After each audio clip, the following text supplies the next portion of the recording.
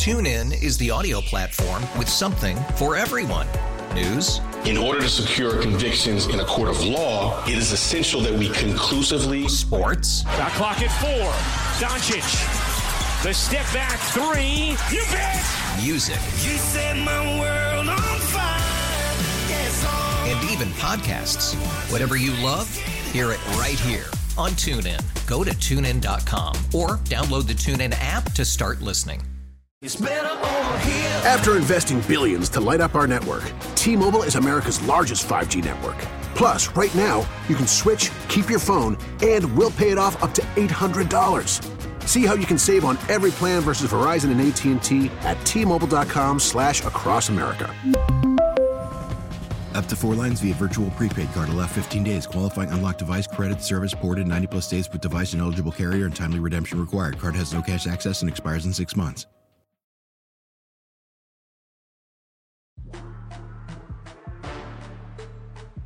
Welcome back to Sabres Live, and as we usually do almost every Fridays, unless something else comes up, and it's usually not because we don't want her on, because she's fantastic, we are getting Shayna Goldman from The Athletic with us. Shayna, I love that you have your black and red hair still supporting the Sabres this week. It hasn't changed, so I think this is a good omen for training camp opening. Yeah, right. Yeah, I am hoping to keep this for at least a month. And who knows what's going to happen from there. But yeah, we're keeping this just for the Sabres.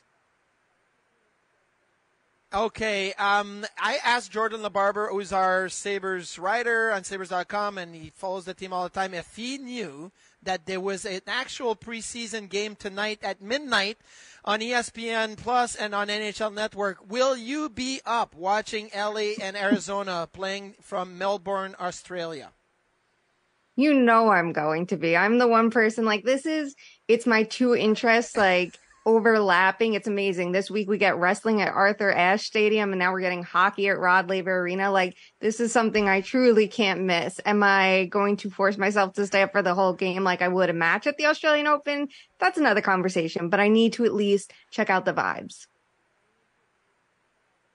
You do have to check out the vibes and see how the Australian people are going to support it. I think it's going to be fun. Now, I don't know that I'll be watching it tonight. Maybe I'll be catching some replay action or recap action in the morning. But I knew you were going to be watching. You're one of those night owl that kind of gathers all the information and watch for everything.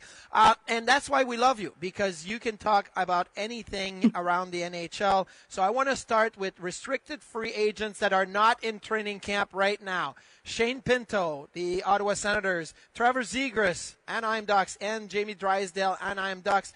What do you think happens with any one of them this week, next week? Is there one that's in danger of not starting the season? What do you think happens with those three? I feel like we're going to see Pinto resolve things. It's an interesting position for him because he can look at it and say, hey, I was able to step up as your 2C last year, and I should be paid as such. And the team could say, you're a 3C. Sorry, that's the break. Stutzel's ahead of you. Josh Norris is back, and that's a you problem. You haven't earned that big extension like the other players have. And it gets interesting because they've handed out those big contracts, those big second contracts. Drysdale, I think maybe is the most pressing to get done, because if I'm the Ducks, I don't want him missing any time at all of training camp, especially after he was out so long last season.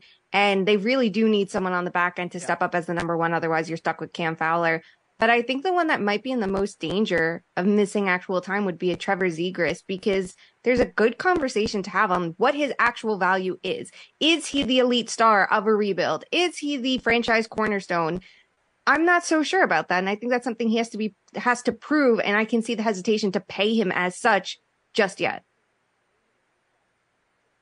Okay, so I don't buy into all the rumors that the numbers are being thrown out there, but if it is true that Anaheim is willing to go, somewhere 3.5 to 4 million, somewhere in that ballpark, and Zegras is looking at more at 7.5 or something much bigger, we're talking about double what the offer may be on the table. Do you think this could be a situation where it goes like I remember Willie Nylander with the Leafs, where it was contentious like that? Do we think Zegras is the type of player that could sit out a whole year maybe, or at least a half a season before signing sometime around Christmas? I can't see it getting that far. I feel like it's not ideal for Verbeek. This is the early years of his tenure. It's not ideal for the player. And, I think he has something to prove this year. So if I'm him, I don't want to miss time. I don't want to have anything go towards having a bad reputation. That gap, we never know how much is just two sides leaking information out, but the gap is so interesting because they definitely have completely and totally different terms with those, dollar amounts. A $3-4 million contract, they're saying we're going to bridge you and wait and see, which is what they did with Troy Terry first, but Terry had less, that he hadn't proven as much at that point versus getting that big contract. And the interesting thing of it all is that contract, $7 million, might sound like a lot for Trevor Zegras because he hasn't proven to be that franchise cornerstone, true elite 1C that every team should want to have.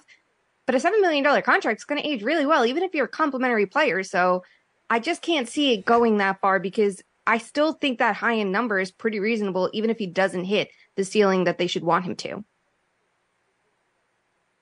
Yeah, I think that would be very reasonable at $7 million. Trevor Zegras, I feel like, especially in Anaheim, a team that doesn't have a lot of star powers right now, and they need to retain those players that will sell tickets. Trevor Zegras definitely does that.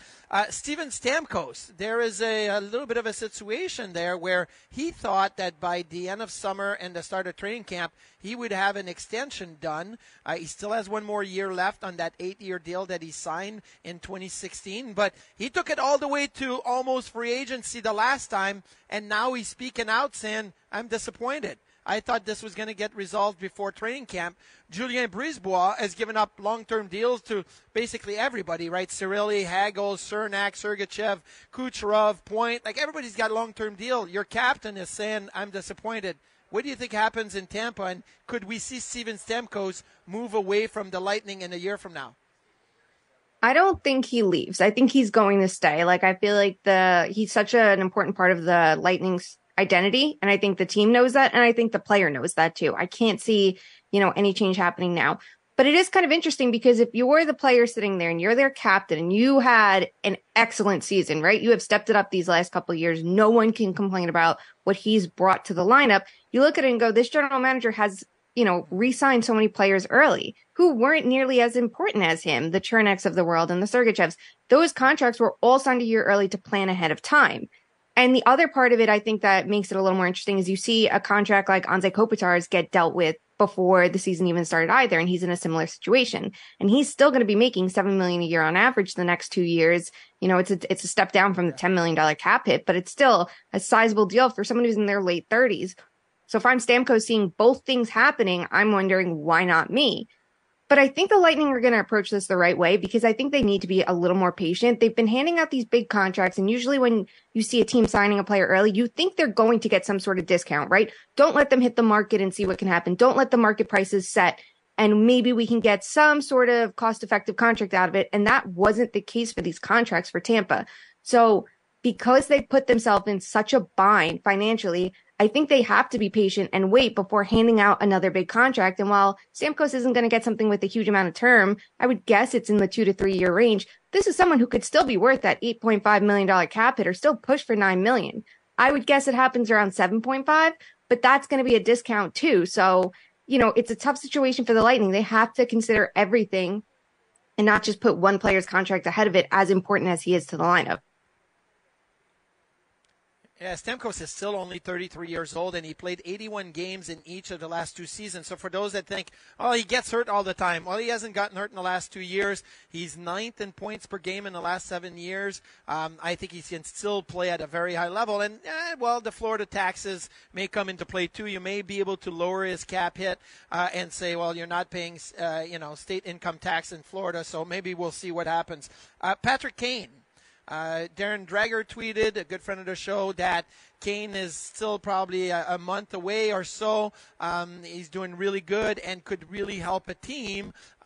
Well, first of all, what do you think of Patrick Kane and coming back from, the surgery? And two, which team could he help? There's been rumors with Buffalo. I don't know if you hear that too. Kevin Adams probably calling on everybody, but what do you think happens with Patrick Kane? Yeah, I think Patrick Kane is a tricky one because I think hip surgery is such a tough one to recover from. We've seen it with players at any age, right? It sometimes takes more than a couple months to get back into the swing of things.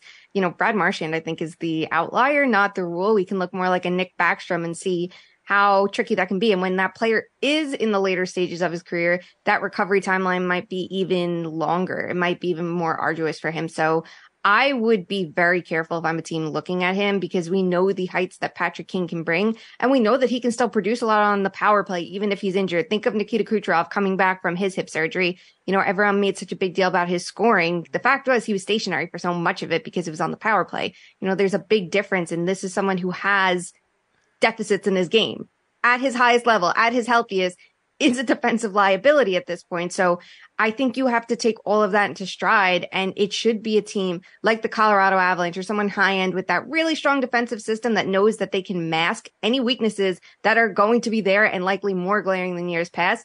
And that's why I look at the Sabres and say, maybe don't here. You know, the defense is the biggest flaw that they have. They have a ton of offense. I think that they need, you know, forwards who are going to extend zone time and have that defensive offensive ability, the ones who can, you know, forecheck stronger and bring up the cycle game that the Sabres need to have. They should still be going for high-end offensive talents, but maybe not ones with such big defensive gaps. They already have that in our favorite Tage Thompson. He's so exciting to watch, but it's because there's so much chaos in his game.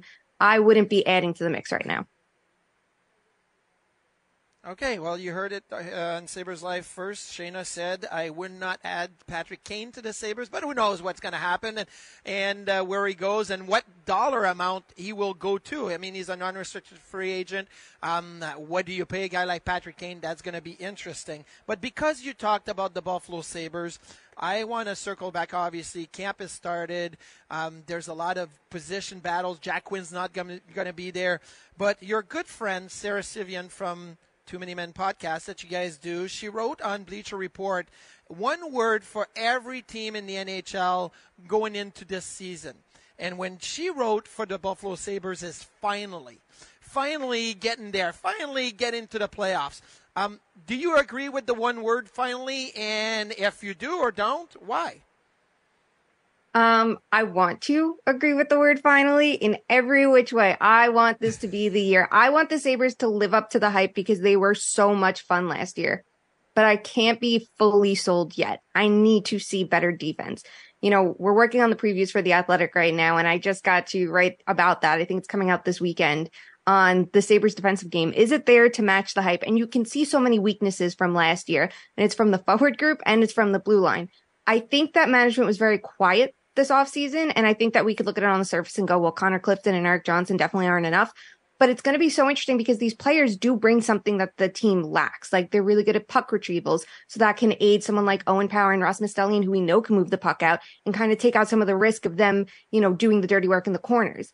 I think that there's the potential to get there finally. I'm just not fully there yet. If the defense can take it up a notch, I think we're going to have fewer questions about goaltending, right? Because it's not that the team went splashy. They're going a little bit riskier with Devin Levi, and he could kill it, absolutely. But you don't want to bury him in his first year. So, you know, I'm hopeful. That's my one word. Hopeful that we're going to get to that finally. Okay. Hopeful, finally hopeful. I think there's a happy medium there. Maybe they sneak in. Maybe, who knows, the first month of the season is going to tell a lot. I have a question for you because I'm watching the Sabres skate. I talked to Jordan LaBarbera about it, but I feel like their backhand, their blue line has gotten so big. Dahlin is big. Power is huge. Eric Johnson is massive. Matthias Samuelsson is big. The old school, hockey fan are going to say we need big, strong defense. The new school may say puck moving and all of that, but where do you feel and where do you sit on this size on the blue line, and does that really matter? As someone who's 5'2", I say short kings for all. You know, we can all get by with some short defensemen, but no, I love the rise of the small defenseman, right? You see someone like Adam Fox, who doesn't have the size and strength of others, but he has the smarts and the vision. You see someone like Sam Girard, who can really kill it, even though he's super short too. I think that there's a way to have a short blue line, but I think that there still is a balancing act, right? Everyone's going to look at Vegas right now and go, look at the big blue line that they have and look at, the size and strength that they boast. That's there. That's true. That's super effective because they have more than just size and strength. I think it's all about just adding dimension. You need to find the right balance of dimension. If you're going to have that size and strength like Vegas does, you better have a lot of puck movers, and they absolutely do. Alec Martinez can move the puck. Shea Theodore, Alex Pietrangelo. You can trust any of them, or Zach Whitecloud. So with the Sabres, they have that puck moving balance. They have some of that size. And I think that they're getting the right blend of skill. And I think it's slotting players more appropriately too. So you're going to see that balance up and down the blue line. I think it's a step in the right direction, but I don't think there has to be a hard rule of one or the other. It's just about having the right mix of skills. You know, if you don't have a ton of really tall and really strong defensemen, you better have the best skaters and the best at moving the puck and the ones that you can mask any weaknesses in their game. And the same is true, the other way. Last but not least, Shayna, obviously you talk about size, and this little guy has been playing bigger than his size for many, many years now, and he's the new captain of the Boston Bruins. I've been scratching my head trying to find ways to say this is bad idea. He's going to, be suspended again and all of it. But somehow I come around and say, well, this is pretty good. It reminds me of Terry O'Reilly in the 80s being the captain of the Boston Bruins and how everybody hated that, but it worked in Boston. What'd you make out of Brad Marchand getting this C after Zdeno Chara and Patrice Bergeron and going a completely different direction with Boston?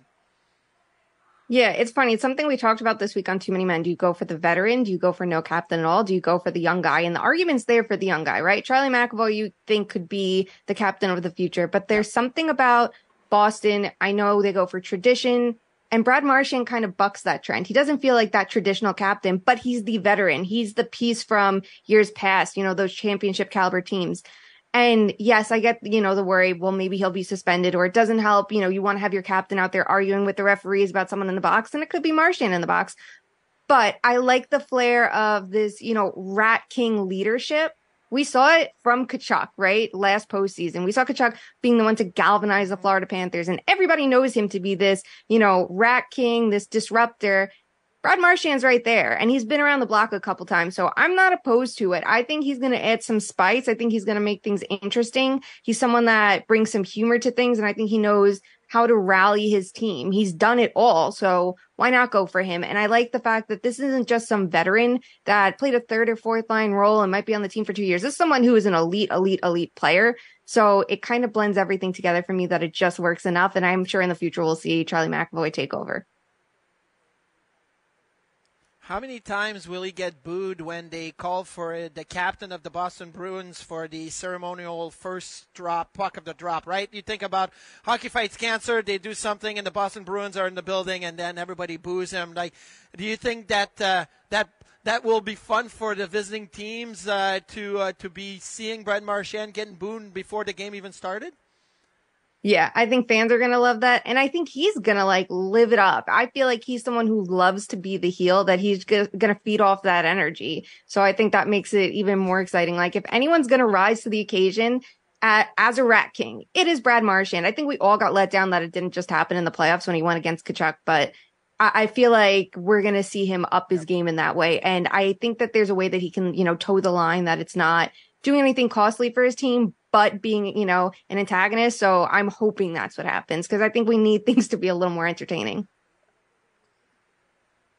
Yeah, it will be very entertaining. So we went from Rat King to Eel, back to Rat King for Brad Marchand. Shayna, you were fantastic as always. Have a great weekend. Don't stay up too late tonight watching the Kings and the Coyotes from Rod Laver Arena in Melbourne. But we will talk to you next week here on Sabres Live. Thanks a lot. Thank you. We'll have a quick break here. We'll come back to wrap up the show on Sabres Live here on WGR 550 and MSG.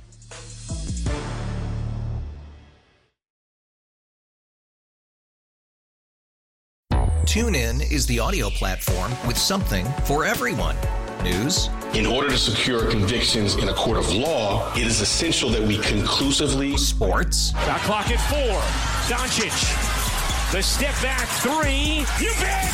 Music. You set my world on fire. Yes, and even podcasts. Whatever you love, hear it right here on TuneIn. Go to TuneIn.com or download the TuneIn app to start listening. It's better over here. After investing billions to light up our network, T-Mobile is America's largest 5G network. Plus, right now, you can switch, keep your phone, and we'll pay it off up to $800. See how you can save on every plan versus Verizon and AT&T at T-Mobile.com/across America. Up to 4 lines via virtual prepaid card. Allow 15 days. Qualifying unlocked device credit service ported 90+ states with device and eligible carrier and timely redemption required. Card has no cash access and expires in 6 months.